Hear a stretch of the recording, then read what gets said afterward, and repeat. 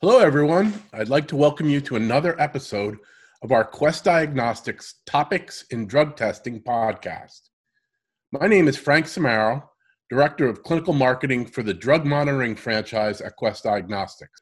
Today's episode is about oral fluid testing, and we have with us Quest Diagnostics Executive Science Director, Dr. Les Edinburgh, and our Senior Medical Advisor, Dr. Jeff Gooden. Good morning, Dr. Edinburgh and Dr. Gooden. Great to have you with us today. Morning, Frank. Thanks for having us. I'll turn the podcast over to the two of you. Thanks, Frank. Once again, I'm Dr. Les Edinburgh. I'm the Executive Science Director for Toxicology and Drug Monitoring for Quest Diagnostics. Dr. Gooden?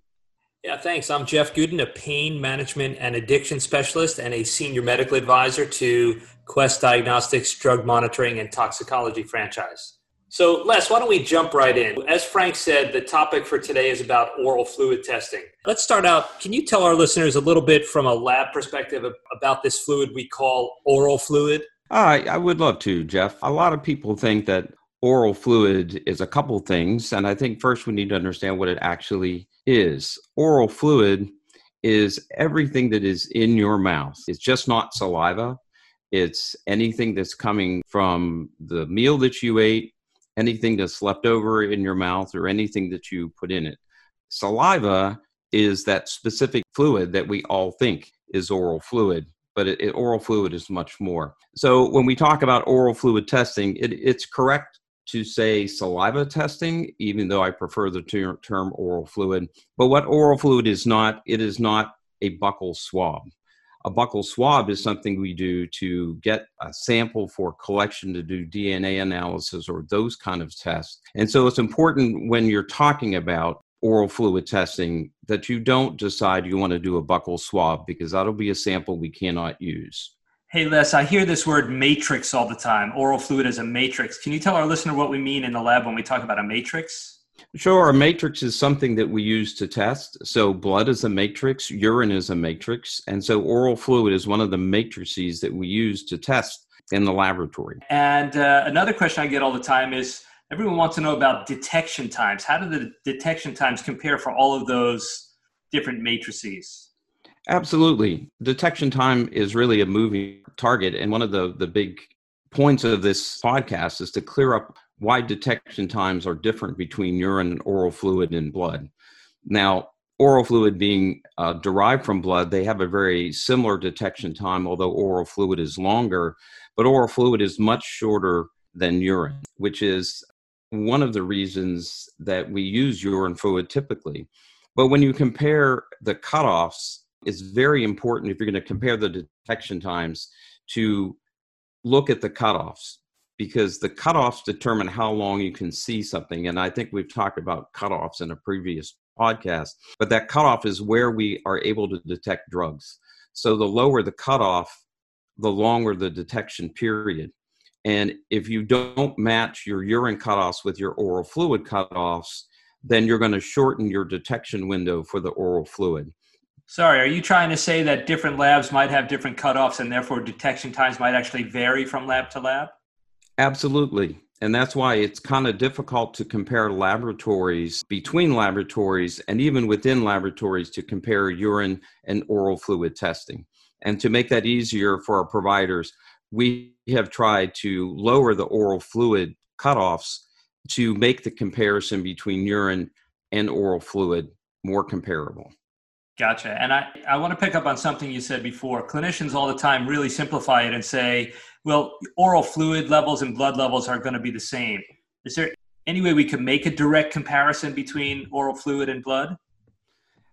You really can't. It really is drug dependent, because when oral fluid is made, it can be an active or a passive process, meaning active means there's actually drug transported from the blood into the oral fluid, and passive in that higher concentrations in the blood diffuse from the blood into the oral fluid. So really how much goes from the blood to the oral fluid will depend upon the specific chemistry of the drug. So for instance, alcohol or ethanol is almost 1-to-1, because ethanol is completely soluble in the water base in both blood and oral fluid. Whereas something like codeine, you actually find more codeine in oral fluid and blood. But if you talk like a benzodiazepine, it will be far less, almost 100-fold less what you find in blood than what you'll find in oral fluid. So while the temptation may be there to draw almost a clinical therapeutic level from an oral fluid test, we cannot do that. It's best to consider when viewing oral fluid results, just like you do a urine result. It is there, it is positive, or it is not. So Les, if I might be interpreting this wrong, so if I have a patient on a benzodiazepine, would oral fluid not be an optimal matrix, or it's just about the sensitivity of the test? It can be an optimal matrix, but it gets back to the cutoffs. If you were to use a laboratory that uses the conventional SAMHSA cutoffs for oral fluid testing, that is all about workplace testing, and it's much higher levels. If you're talking about therapeutic levels of a benzodiazepine, you have to adjust the cutoffs, which is why our cutoffs for oral fluid are at 0.5 nanograms per mil, which is far below what you'll find therapeutically needed in blood, but it's what's necessary to see those same therapeutic concentrations in blood, so we'll see them in oral fluid. It's great to know that we can use oral fluid for testing benzos. I got another one for you. As an addiction specialist and also a pain specialist, one of our analgesics, as you well know, is administered sublingually, and there are some that are administered buccally, so some that we actually let dissolve in the mouth. Can we compare those levels of, let's say, a drug like buprenorphine with oral fluid to blood levels, or again, is there no direct comparison? Once again, fantastic question, because the buccal or the film formulation used for buprenorphine brings a whole nother facet into why we can't interpret these two together.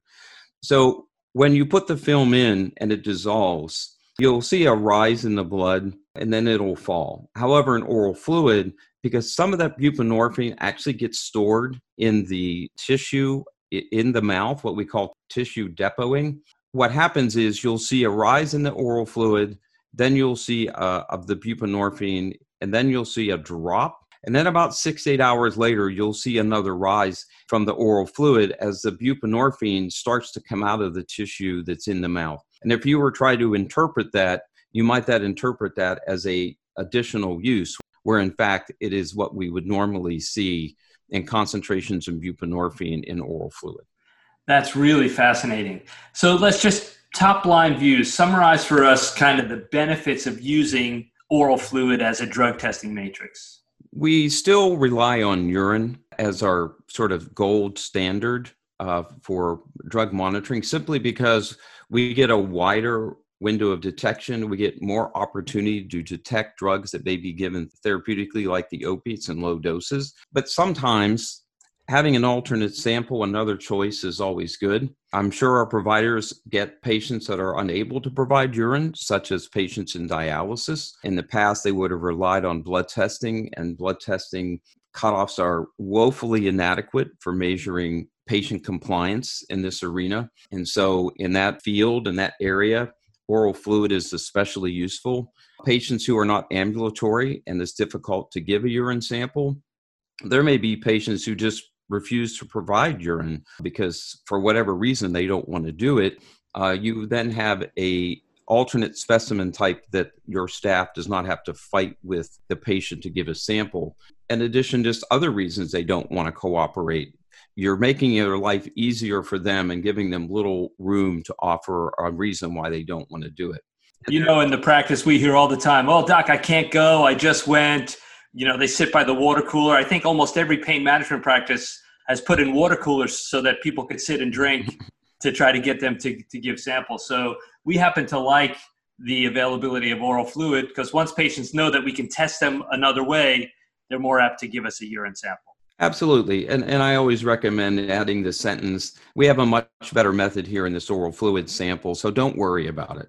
And I think that tends to bring them along to magically let the urine appear. I think there's some other good reasons. Some practices really do not like to do observed collections, and so they don't, which leads the opportunity for some patients to be creative in where the urine comes from. And doing oral fluid takes that completely off the table. They can do it right there in front of the person who's doing the initial assessment. And along with that, if you're working in a high-risk patient population, once again, you can do observed collections without the need and the issues surrounding directed observation of urine collection, and which then is, your substance use disorder treatment population, your MATs, medical assisted treatment population, where the opportunity and the need to maybe do practice in these desires to mess with the urine is there. It is also a backup for urine collection if you run out of urine collection devices and you're in a practice and you must have a drug test before you prescribe. You can reach for the oral fluid and get the sample. And once again, some practices just don't like to do urine collection, which we see a lot of in the behavioral clinics that aren't used to handling any samples but urine. So it becomes a real positive measure to have on board, even if you don't use it every day. Another point comes to mind. One of the most common questions I get is usually on interpretation of drug testing results, this thing between parent drugs and metabolites, how our laboratory tests report back all these metabolites of drugs. Is there a difference between testing oral fluid and testing urine with how we report whether it's the parent drug or the metabolite? Absolutely. And once again, it gets back to where do the drugs come from in oral fluid? And if a drug is highly metabolized, you are not going to find those metabolites in the blood because they're going into the urine, because that's what they're supposed to do when they're metabolized. So you see in our oral fluid, you see a lot more parent drugs. It's not every drug, but some of the big ones that people are used to seeing. I get calls that say, hey, wait a minute, where are all my benzodiazepine metabolites? Well, first of all, benzodiazepines are highly protein bound. Second of all, the metabolites go into the urine at a much higher rate, and they're not available to be in oral fluids. So you do not see benzodiazepine metabolites like alpha hydroxyalprazolam, which when providers are providing Xanax are available, you see the parent drug, and they're not used to seeing that. Two other notable ones that we get calls on are the THC metabolite, the carboxy-THC. We see much more of the parent, and that's the only one that we report. And the other one is rinoleic acid, which is the metabolite of methylphenidate. So we only report the methylphenidate and not the rinoleic acid, whereas in urine, we report the rinoleic acid and not the parent drug. I think that's super important for clinicians to know that when they look at results from a urine drug sample, urine is the way we excrete the metabolites. So you're going to see norhydrocodone and rinoleic acid and those kind of things. But when you look at the oral fluid, you're literally looking for the parent drug, the prescribed drug. In most cases, yeah. And there's some notable exceptions because we like exceptions. Norbuprenorphine is a notable exception. And it also helps the provider understand maybe in that situation I described before, relatively norbuprenorphine to buprenorphine, it can help sort of guide them to at what phase the patient may be in an excretion. Meprobamate, which comes from carisoprodol, we report in oral fluid. And benzoecanine is just as prevalent in oral fluid as is the parent cocaine, which we also report, which is very useful in helping to interpret the results. That's fantastic. Les, for years we've been trying to educate ordering clinicians about the differences in laboratory tests, point of care like dipsticks, immunoassays, real high-tech screening that hopefully you'll talk to us about in just a second. And I know when I order urine drug testing on my patients, there is a presumptive screen that kind of reflexes the unexpected results to a more definitive test. Is that the way it works for oral fluid as well?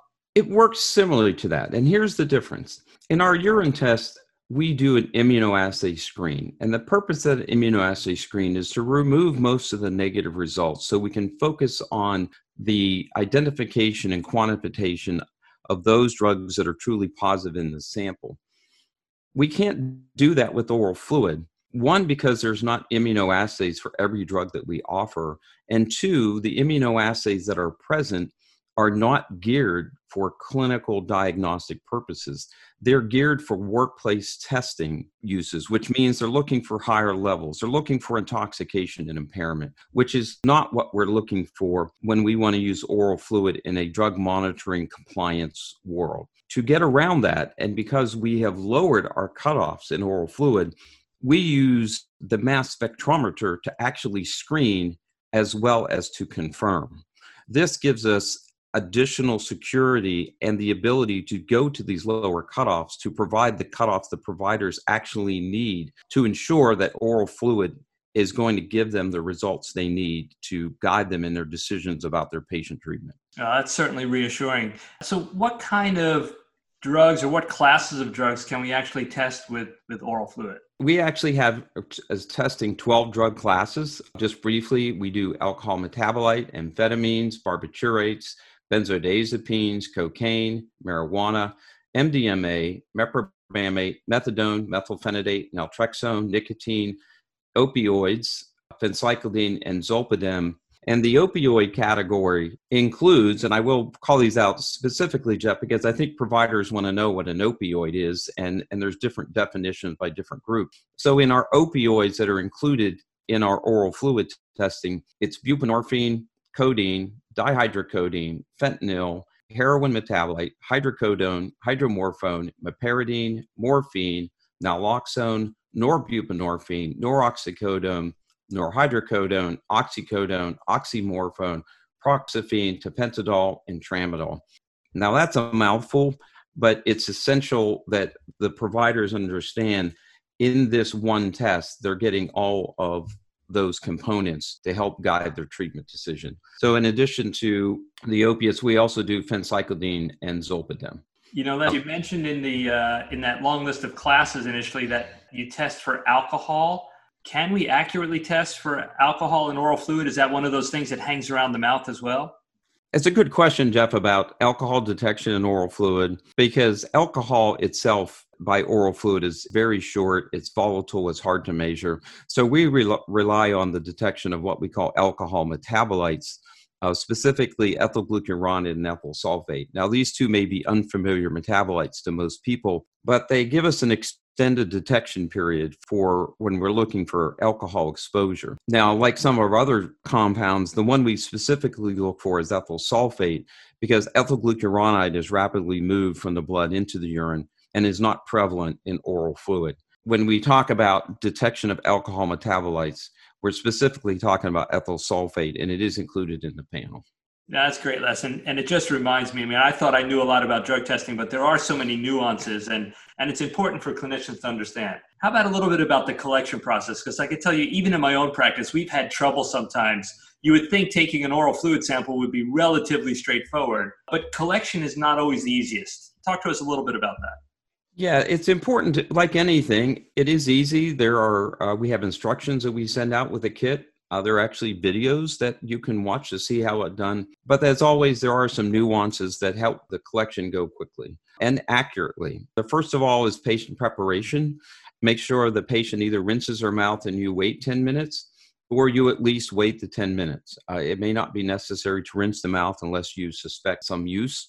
But it's important to wait the 10 minutes for the oral fluid and the saliva to clear. And this may not be because someone is trying to beat the test, but something as simple as sucking on a candy lozenges that gets into the sample makes it difficult for us to do the analysis. All that sugar and materials that are in that lozenge are going to be difficult for us to work around.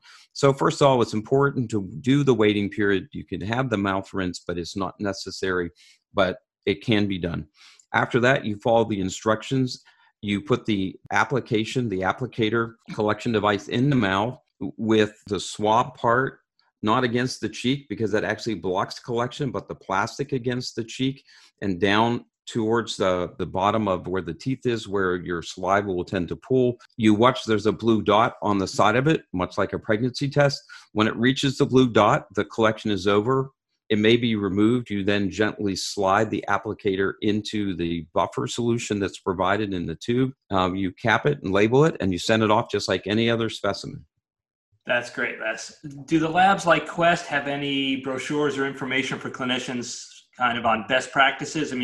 We've had applicators that don't turn blue, applicator tips that break off, and be helpful for those who are interested in using oral fluid for drug testing to know a little bit about where to get resources. We have brochures that outline the collection procedure and how to do the collection appropriately, what to do with hard to collect samples in case you have problems. In addition, we have a complete brochure that will get a little into the discussion of what the alternate sample type oral fluid is, advantages, disadvantages, what the menu, what the cutoffs are, and what is the actual value proposition of using oral fluid versus urine, and why in your practice it might make sense.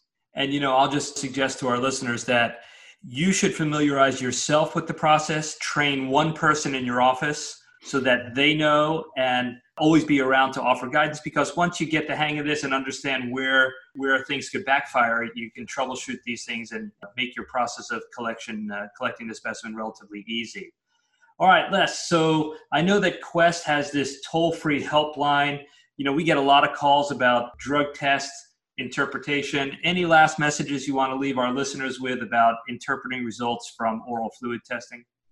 Yeah, and I just want to back up to the last comment you made, Jeff, because that is very applicable to, best practice in the offices. Have one person train, but when that person leaves and you have to retrain someone else, I think it's important to go back and ensure, even with the Quest representative, that training is complete. We see a lot of problems in transferring the knowledge from the previous collector to the new collector.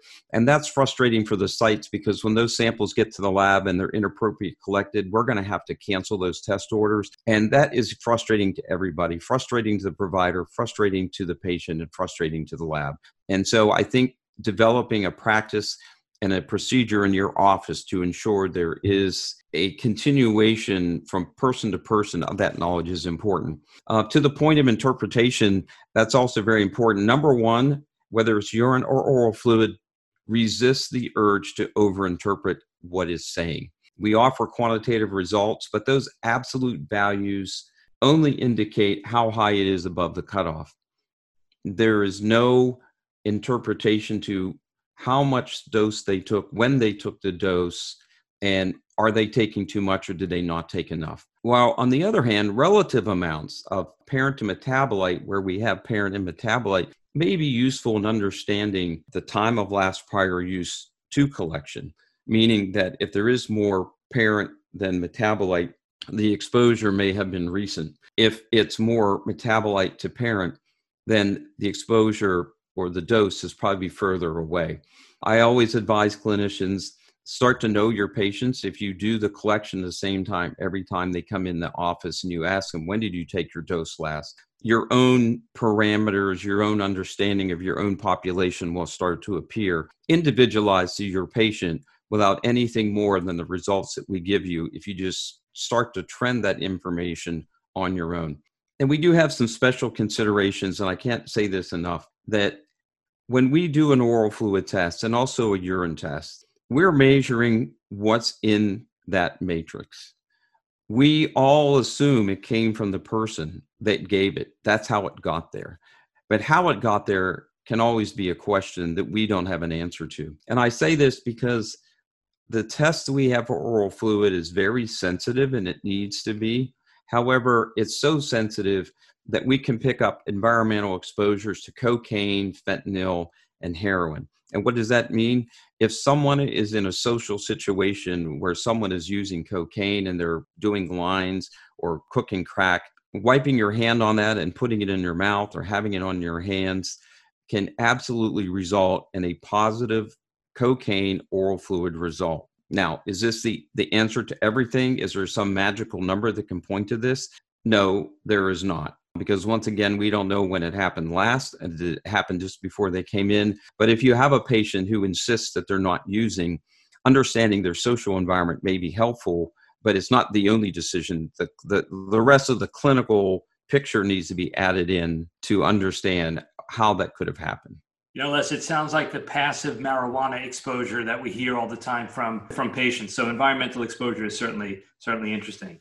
All right, last point before we conclude. Tell us a little bit about how Quest reports oral fluid and how it may be different than what urine drug testing looks like. Yeah, I think it's pretty much the same. We have a cutoff. Below the cutoff is reported as negative. At or above is reported with a numerical value. The difference is the oral fluid product does not have our med match interpretation, so you won't get a consistent or inconsistent. It's just that it'll be labeled as high if it's above the cutoff, and high does not have any indication of that it's toxic or it's too much. It only means that it's greater than the cutoff. So if the cutoff is 50, if it is 50 or 51, you get the H to indicate that it's above the cutoff. Gotcha. And just to remind our listeners, when Dr. Edinburgh mentions MedMatch, that's the process by where when you provide us the list of medications that the patient is taking, we let you know on the drug test report whether the results are consistent with that list, like it's a medicine they might be taking, or inconsistent. And that's not available on oral fluid testing. Les, I can't thank you enough. That was certainly a great review of drug testing using saliva, oral fluid as a testing matrix. Any closing comments for our listeners? I think the biggest take-home message, other than that they're much like urine, you don't overinterpret it, but it is a good alternate specimen to use. You must be aware of the cutoffs that are used to get the same level of detection that you may do with urine testing. But also do not be afraid to call the resources we have available when it comes to interpretation. I think it's patient first. We should explore all scenarios of how the drug got in the sample, and then let the clinical picture drive the interpretation. I can't say that enough. And we have those resources available, and please take use of them. That's great. So just to summarize, to remind you, the abuse and misuse of prescription drugs remains an epidemic in the United States. Quest Diagnostics serves 1 in 3 adult Americans and half of the physicians and hospitals in this country. We have the world's largest database of clinical lab results, and therefore our diagnostic insights can certainly help improve healthcare management. From a prescribing or practice management standpoint, having a properly implemented drug testing program is certainly an important step in tackling drug misuse and abuse. And by performing more than 10 million drug tests annually, Quest has the experience to help you implement a successful drug monitoring program, one that helps protect your practice, safeguard your patients, and keep your community safe. Dr. Edinburgh mentioned some resources we have available, including a helpline. We call that our RX Tox line. You can get help there with ordering tests or interpreting results. That number is 877-40-RX-TOX or 877-407-9869. Please feel free to visit questdrugtesting.com to listen to some of the other podcasts in this series. And Frank, I'll turn it back over to you to close. Be sure to subscribe through your favorite podcast venue and visit questdrugtesting.com.